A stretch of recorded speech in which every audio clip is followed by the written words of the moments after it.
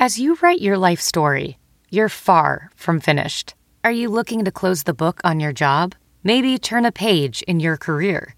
Be continued at the Georgetown University School of Continuing Studies. Our professional master's degrees and certificates are designed to meet you where you are and take you where you want to go. At Georgetown SCS, the learning never stops, and neither do you. Write your next chapter. Be continued at scs.georgetown.edu/podcast. The steal by Iverson, posting in, he wins it! He won the game! Being there to say absolutely no. Free from Scott, yeah! Do you love this game? So glad to be with you once again. Thank you for tuning in. Welcome into a special crossover edition of the Sixers Talk Podcast and Celtics Talk Podcast. We're gearing up for this first round series. Danny Pomel's with you once again, joined as always by the level-headed one, Paul Hudrick. Our counterparts from the Celtics Talk Podcast are Chris Forsberg and A. Sherrod Blakely. This is like when Batman and Robin were on Scooby-Doo with the Harlem Globetrotters. Tugging on my strings with that, Danny. You know that. All right, look, we're all excited about this series. I don't think it's going to be as feisty. Like, Boston guys, we're going to try to be nice to you, Philly guys. Like, I don't know if the Celtics and Sixers. Listen to your last podcast. Don't try to dumb it down for us, okay? We're from Philly. We can take it, man. You guys had the teeth out on the last one with Ponte. But all right, here's what we're going to do. I'm just going to ease in. Danny, how you feeling about this series from a Philly perspective? I'm not feeling great. I mean, you know what it is? And the way I look at it, this is a story of two teams going in two different directions. I mean, you got the Celtics as the 3 seed, the Sixers as the 6.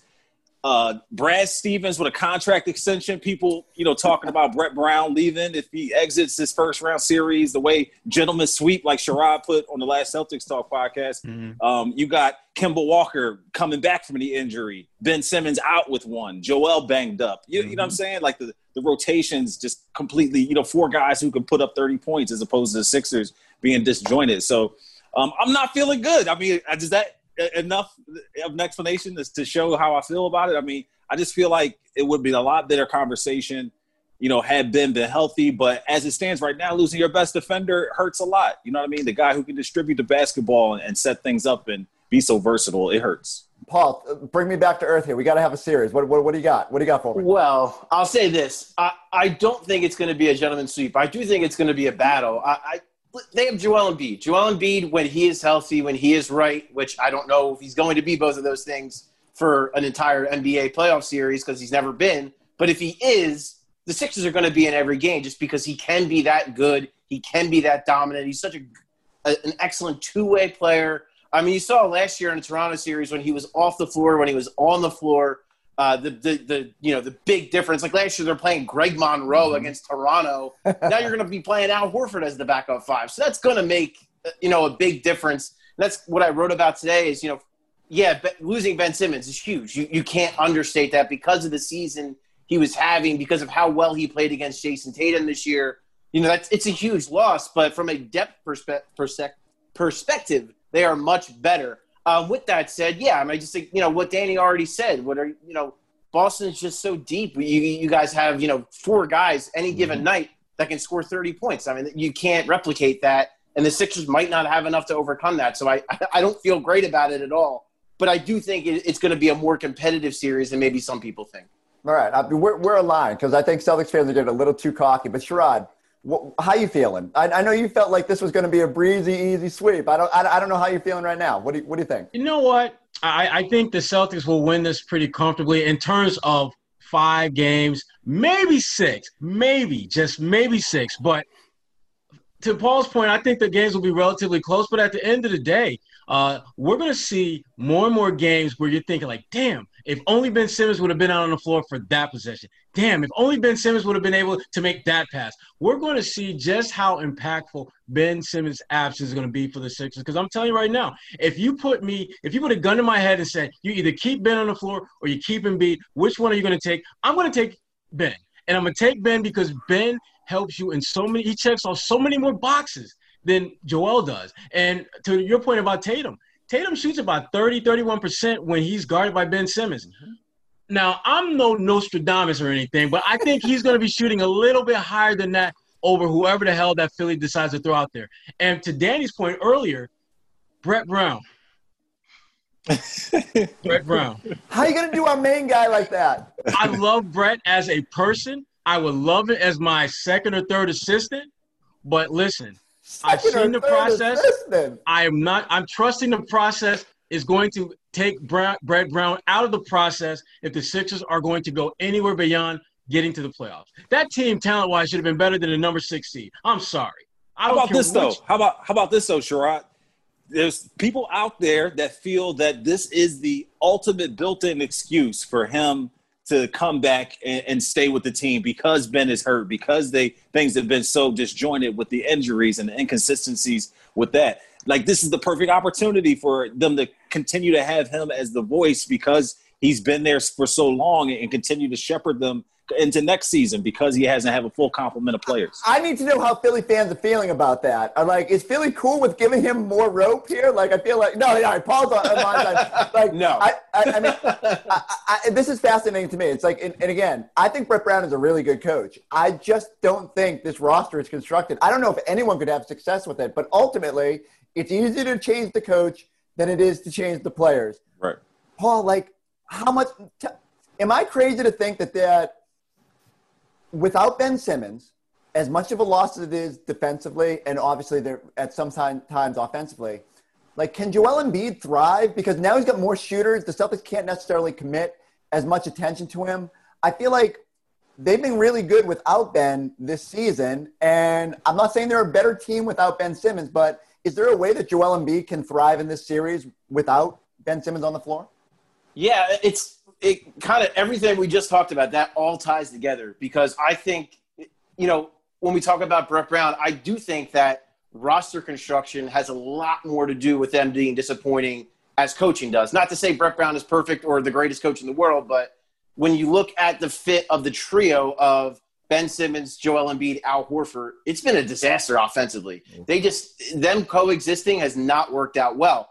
When you take one of those three guys out of the equation, it's been better. So to your point, Chris, when you do that, when you put Al Horford next to Embiid, but Ben Simmons isn't in the lineup, and I think we've seen a little bit of that in Disney World. I think Al has proven, hey, you know what? I can still play a little bit. I'm still pretty damn good at basketball. It's just the fit has not been great. And so from that perspective, yeah, I could see Joel maybe flourishing a little bit. I don't think, Ben Simmons is an enormous loss, but offensively, yeah, I could see maybe, it being a little bit smoother surrounding Joel Embiid with four guys on the perimeter that can all shoot the basketball. I think that could help him to some extent. But I do think there's going to be some big defensive question marks that we just got done talking to Brett Brown. And he just, someone asked him flat out, could Matisse Thybulle work his way into the starting lineup? Ooh. And Brett did not rule it out. So you look at a guy like Matisse and what he's been able to do this year, again, especially against Kemba, what he's been able to do, and then maybe you slide a Josh Richardson over to Tatum. That's a much better matchup than Al Horford going up against Tatum. And so I'm very curious to see how that's all going to play out and how that's going to work. But, yeah, just back to your original question, can Joel thrive possibly more offensively without Ben Simmons? Yes, I think that's a realistic possibility, and I think at times, again, when that trio has been broken up, we've seen that go that way. All right. Danny, I'm all over the map here, but I need to know your opinion. Al Horford's tenure in Philadelphia, are fans getting a little frustrated with what Al's been able to give? Or like, are they frustrated? There's been a mutiny. The pitchforks and torches outside the Wells Fargo Center. Brett Brown made the adjustment, which many people were happy to see, of Al going to the bench and moving Shake Milton into the starting lineup. Mm-hmm. And bringing Al off as the sixth man, because like Paul said, the trio just has not been as flush as you would have liked, particularly because you got these guys all playing similar positions, and Ben not shooting makes it so Al has to get forced to the outside and shoot more. And then you got Joel and Ben operating in kind of the same space, and then all of a sudden you find out Ben's a great pick and roll guy, to the degree that he is, and then they try to exacerbate that by putting them at the four. So it's just like, these aren't the problems that good teams have this late in the season. You know what I'm saying? Like the Sixers are a 6 seed because they're having issues with fit and where Al Horford can play and who he can play on the floor with and how the rotation fits off the bench. And you got a guy like Alec Burks catching fire in the bubble, and suddenly he's like the sixth man of this team that's lost their best defender and still isn't quite sure how all these bench pieces fit. So the Al Horford thing has been a big disaster. The only feather in the cap is that maybe he could be a conduit to getting something that does fit next season. Maybe he could be a package shipped with something else to get, a guy that we batted around on the Sixers Talk podcast, Buddy Hield, maybe could fit in with this team or something like that. Sherrod, what goes through your mind when you hear them saying that the Al tenure has been a disaster? Sherrod. Bottom line, Al was brought there to be an anchor. Now they're ready to take that anchor out of the sea and put it on someone else's ship and let him dock with them. Al, it's to me, again, 4 years, 97? 4 years, $97 million. You know what, though? Here's the thing. Al didn't put a gun to Elton or anyone in that front office and say, you better give me $97 million. He said, how much y'all want to pay me? How much y'all want to pay me? And they said, we're going to give you this. Al's like, well, let me get this straight. I get to play with two All-Stars and Embiid and Ben, who are both under the age of 25. I've got a roster full of guys who can knock down some shots. And y'all going to pay me how much? And we just lost Kyrie.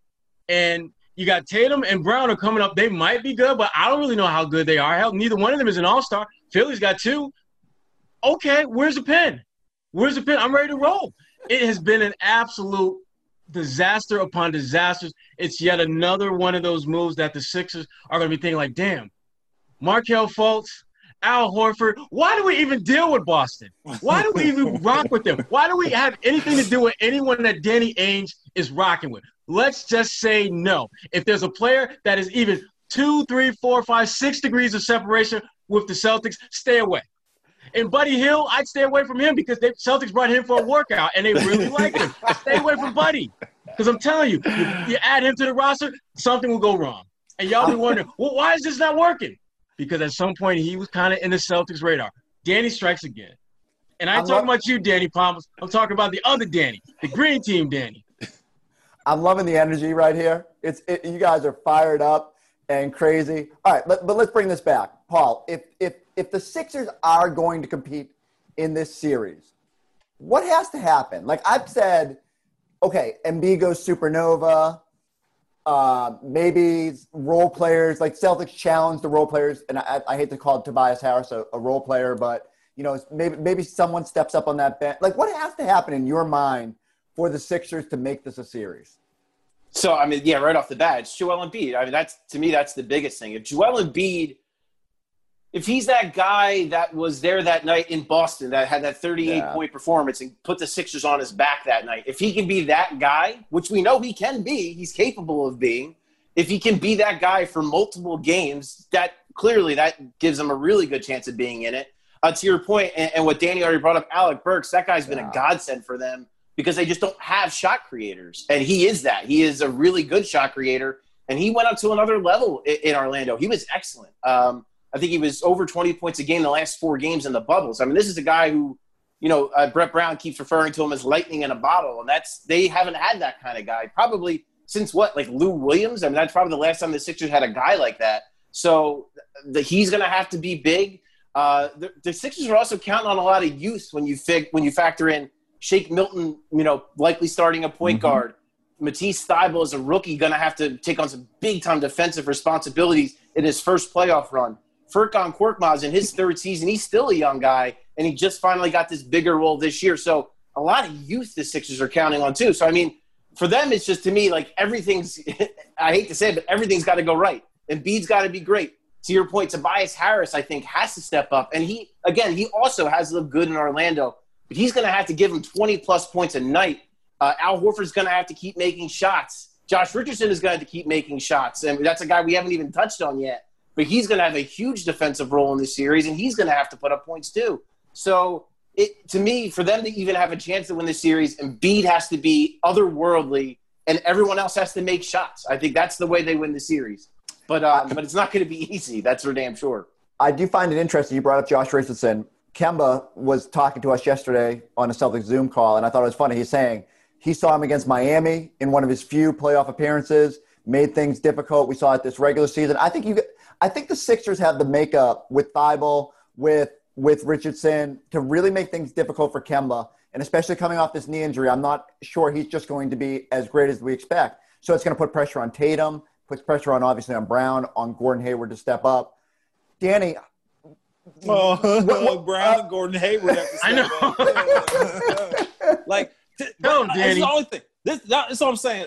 To piggyback on what Paul was saying, Chris, was that the one feather in the cap of the Sixers, I think, from the bubble time has been the three-point shooting. Right. So if Joel Embiid can develop, which is the issue with him being in and out of the lineup, is you lose the fact that he was developing and passing out of the double team. And if these guys are shooting like 42% from three, that's a big feather in your cap, particularly against a team who can score a lot and can score in bunches and from different places like the Celtics. So if you combine Joel being otherworldly, and then all of a sudden the Celtics are like, man, somebody else is going to beat us, and they send hard double teams at him, and he's finding guys who are knocking down threes. Like, that's something that the Celtics haven't seen from this Sixers team in the past, particularly with Ben in the lineup when they were able to pack it in and dare him to shoot and attack the weak defenders like Marco Bellinelli and J.J. Redick and Ersan Ilyasova in past playoff series. So I think that there is, like Paul said, a slither of hope. There's a light that I can see gleaming. It's like Raiders of the Lost Ark. You're like looking and can't find it. But I think there is a way that the Sixers can beat the Celtics. I think that the Sixers will probably lose in 6 games, but there is something there. Sherrod, what do you think is the biggest concern for the Celtics going into this series? Hey, dreams come into reach at Wilmington University. There's a local university that's ready to bring your dreams into reach. It's Wilmington University. WilmU helps working adults reach their career goals through accredited and affordable degrees and certificates to reach new heights in your field. WilmU works. Find out why at wilmu.edu.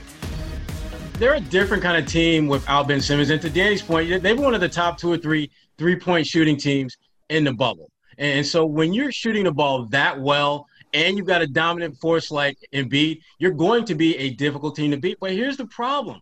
They are a better team offensively. They are a tremendously worse team at the other end of the floor. And to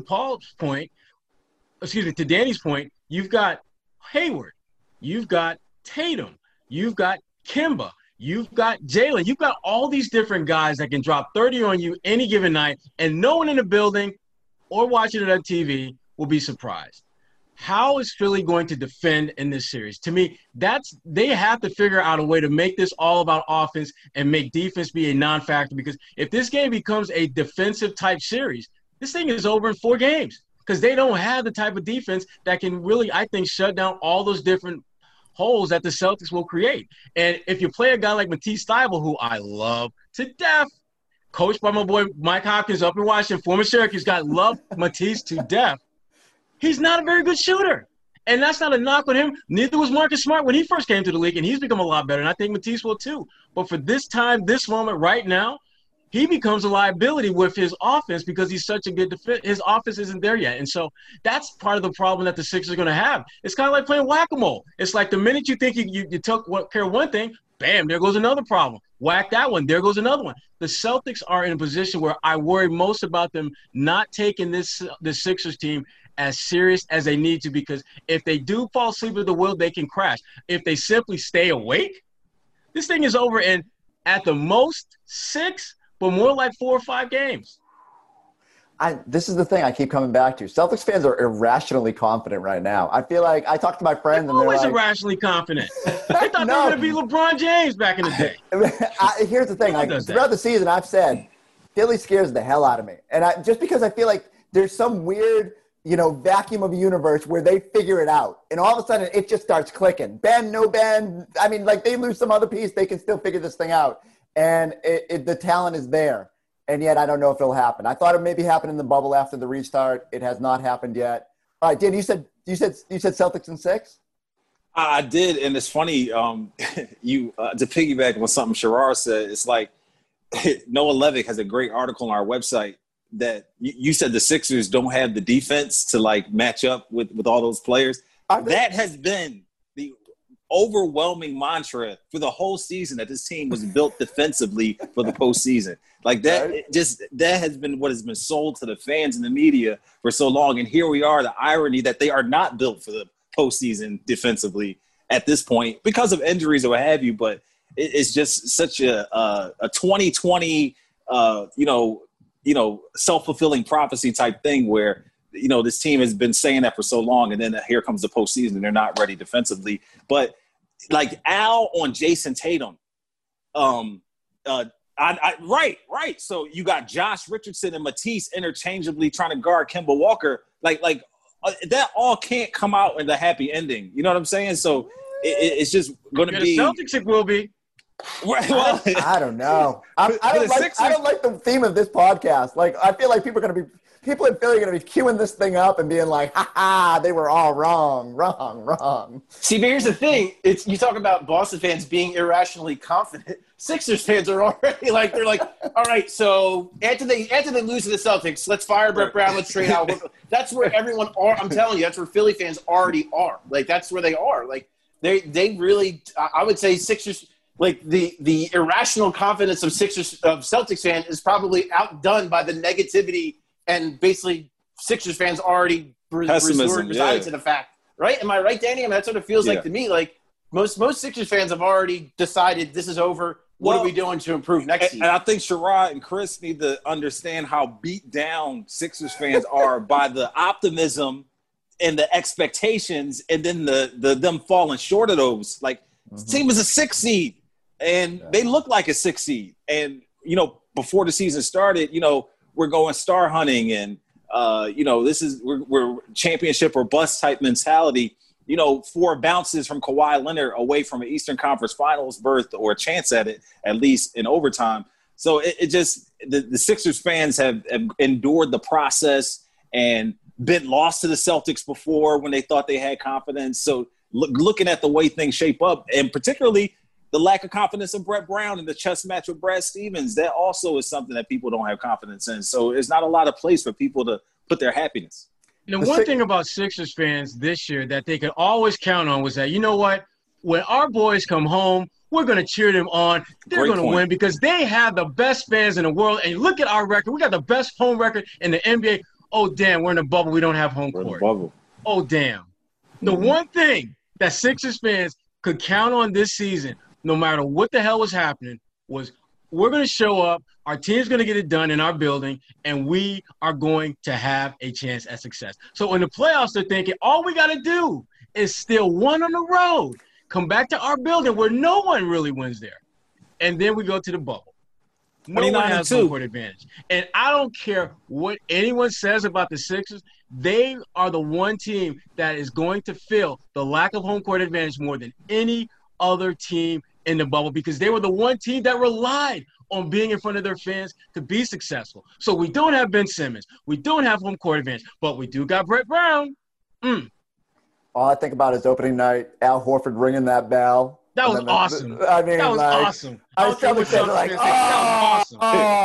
and Celtics fans felt it, but then they said, Philadelphia has to think about it. They could have Joel Embiid, Ben Simmons, and Jason Tatum on their roster right now, and then it would be a perennial contender. And how about this, Chris? Even though the Sixers were the 6 seed, the Celtics matchup was the one that people wanted. Yeah. They didn't want to play the Pacers or the Heat. They were like, we beat the Celtics 3 times during the regular season. We know this team. Like, this was the matchup people wanted. Am I right, Paul? Like, this is where people wanted them to Definitely. And when you look, again, we talked about a bunch. When you look at what Ben Simmons was able to do against Jason Tatum, I mean, I think that was an overriding factor as well. And, I do want to touch on the defense thing for a second, because I hear you. They were bad in the bubble, but they were 6th in defensive rating during the regular season, and that was with guys in and out of the lineup and never really kind of quite figuring it out and coming together. And the last 2 games to me were really encouraging, the Toronto game and the Houston game, where I think Al did an outstanding job against Siakam. It's a great matchup for Al. And then against Houston, they did, James Harden is James Harden. He's going to do what he does. Good, he's going to get numbers, but they did a pretty damn good job against him and not letting him go off in that game, and they really punished Houston on the other end. So I do think defensively, you're not that team that you saw early in the bubble that let TJ Warren go for 53. I don't think you're going to see that team in Game 1 against the Celtics. I think you're going to see something closer to what you saw against Toronto, what you saw against Houston. Not saying they're going to, the Boston Celtics have so much firepower, and ultimately I think that's what's going to win out. But I do think you're going to see a completely different defensive team than what you saw early in the bubble for sure. Don't forget the 51 from Lillard. Who didn't Dame Lillard scored 50 on in the bubble? So it's unusual for a team to have not one but two cats put a 50 note on you in basically a couple of weeks. That's not normal. In fairness, that's two of the hottest guys in the bubble. Yeah, I get it. Defense still scares the hell out of me. I just want to be clear. I'd like their defense. Like if Philadelphia gets it going, they can really make things difficult on this Celtics team, especially a team that doesn't get to the foul line a whole lot, that doesn't really attack the basket all that much. All right, let's end on predictions. Not just this series, but give me your prediction for this series, and then tell me who's coming out of the East, Paul. Well, I like the Celtics. I'm going to say in 6 as well. Again, like we talked about, I think it's going to be a lot closer than some people think. If Joel Embiid can be that guy, they might have a shot. But I don't think he can do it for an entire series. So I think he is that guy for a couple games, and that's how they win. But, yeah, ultimately I see the Celtics, beating the Sixers in the series. I don't see to me it's still it's all about the Milwaukee Bucks for me. Mm-hmm. They have Giannis. You have Brook Lopez playing at an unbelievable level on defense, protecting the rim. And the way that team, Chris Middleton the year he's having and his success against the Celtics, as you guys know. So I just think that they're a team that is again, the best player in the conference, arguably in the entire league. Then you have a great complement in Middleton, and the way they play together and the way they play defensively, I just don't see anybody in the East beating them. Sherrod, what do you got? Celtics in 5. I think the series is going to be closer than the actual final 5 games. I think the Celtics will win by an average of 4.5 points or something like that. So it'll be a gentleman's sweep, but it will not be a clean, crisp one. I see the Celtics coming out of the East. Milwaukee has had a great season. I just don't trust them. I just don't. I don't trust Budenholzer, who I think is a very good coach. I'm not sure he's going to catapult them past the Celtics, who are playing, frankly, the best basketball that they've played all season. And right now, this is the only time we've seen the Celtics at full strength where they got all their guys healthy. And when they've got all their guys healthy, playing the way they are in the rhythm at both ends of the floor, they're going to be very tough to beat. And there are always X factors, guys that we talk about that are factors, but maybe not necessarily front line type guys. Robert Williams, I think he's going to be an X factor, Chris, I can't believe you did not move a muscle when I said Robert Williams. That's like his guy. That's like the president. But you've been talking about rookies the whole time and having lack of experience, and now you say Robert Williams. What's that? You've been talking about guys and their experience and playoff success like Matisse and things like that. Robert Williams got a good 13 minutes last year, so he's ready to go. He'll be ready for these playoffs. Sherrod has finally come around. I said for months Robert Williams could be an X factor. He's still shaking his head. I don't think he believes that he can actually be a playoff contributor. But the Celtics need as many. Oh, okay, I got it. Tongue in cheek, I got it. Yeah. But he might be routing me. But here's the thing. I will go to the grave thinking Robert Williams can be a contributor on a playoff team. Danny, rest in peace, Chris. Danny, what do you got in the East? Oh, in the East, it's funny. I think that headbutt from Giannis was like an opening salvo to the Eastern Conference. He's got a giant chip on his shoulder, bro. After what happened last season, I feel like he is a man on a mission. I haven't liked the way I would like them have been more together in the bubble. And I honestly look at Toronto, man, and just really I don't want to like them, but I really do.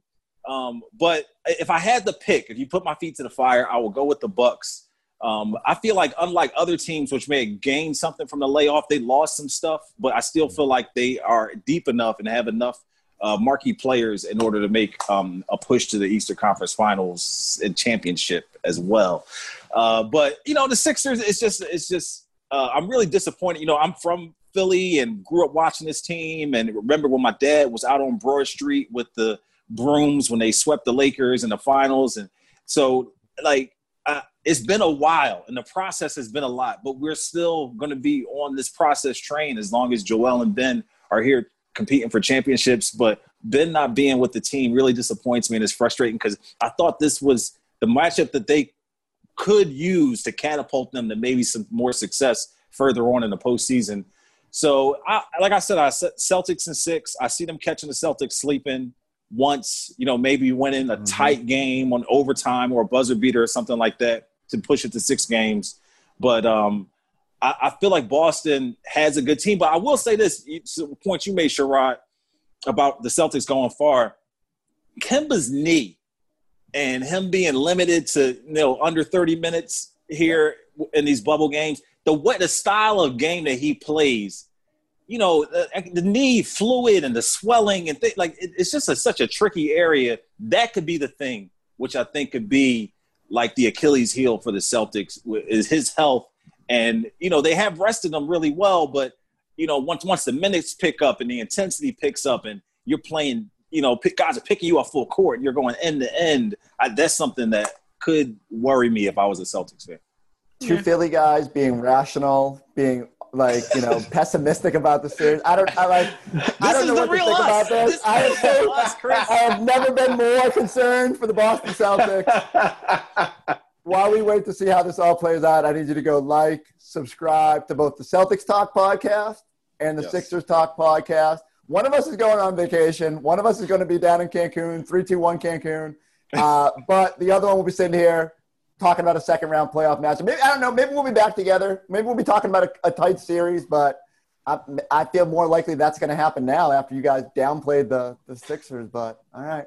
I just want to send a shout-out to John Henry, too, Chris, and Ben Berry, our producer of the Sixers Talk podcast, and two great guys. So we appreciate them. Nice. All right. We'll see how the series comes out Monday night. NBC Sports Boston's got you, NBC Sports Philadelphia. Everybody tune in. We're going to see how this plays out. I think we got a series. Here we go. You forgot the word short. Hey, short series. On the Celtics Talk and the Sixers Talk podcast. Take care, everybody.